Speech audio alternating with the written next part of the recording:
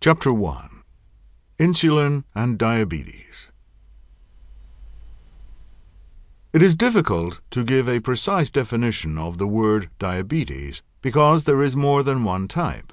For example, there is diabetes insipidus, a condition characterized by heightened thirst and dilute urine.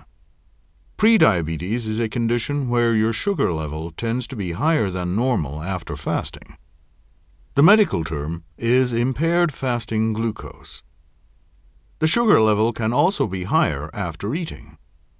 The medical term for this is impaired glucose tolerance. Gestational diabetes refers to the type that can occur during pregnancy.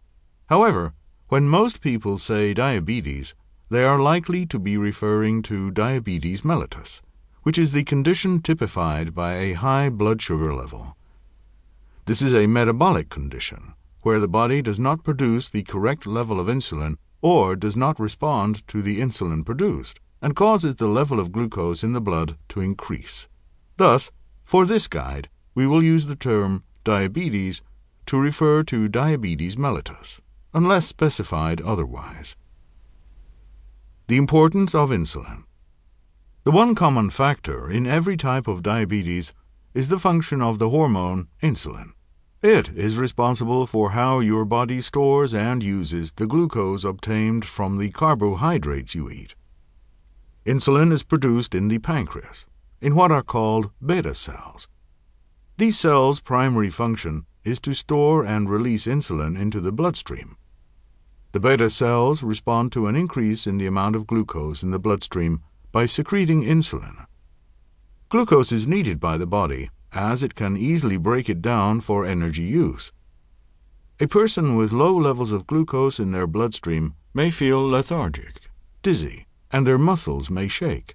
However, a person with high amounts of glucose in their bloodstream may experience blurred vision, a frequent urge to urinate, severe thirst, anxiety, muscle tingling, and fatigue.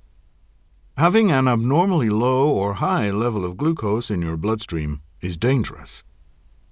Having a low amount of glucose may cause your body and brain to shut down, while too much glucose may be toxic. A healthy body produces insulin to ensure there is just enough glucose in the bloodstream for it to function on any given day. The amount a person requires varies according to their daily physical activity. An athlete or a person that exercises regularly may need more glucose. A person who is not as active will need less glucose. How does insulin control your blood sugar? Understanding how insulin affects your blood sugar level will enable you to understand the different types of diabetes mellitus. Insulin works to control the glucose in the body in the following way. 1. When a person eats something, it is digested by their stomach and subsequently passes through the small intestine. Here, it is broken down by enzymes into small sugar units, one of which is glucose. 2. The glucose is absorbed by the blood vessels in the small intestine. It is then transported to the cells or parts of the body that need it, such as the brain or muscle tissue. However, the body does not use all the glucose obtained from food. It also stores some of the glucose in various parts of the body, that is, the liver, fat, and muscle cells. This is especially the case if a person is not physically active, or their activity is restricted in some way, for example, illness. 3. The body releases insulin to control the amount of glucose stored in these cells. This process happens when blood passes through the pancreas. The pancreas releases the beta cells, and if the cells realize there is too much glucose circulating in the body, it will release a proportionate amount of insulin to convert the glucose into a form that can be stored. It will not release insulin if the amount of glucose is low.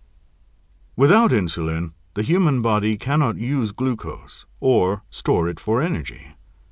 As a result, the glucose stays in the bloodstream, causing harmful side effects. There are 2 types of diabetes. We will go into greater detail regarding type 1 and type 2 diabetes in the following chapters.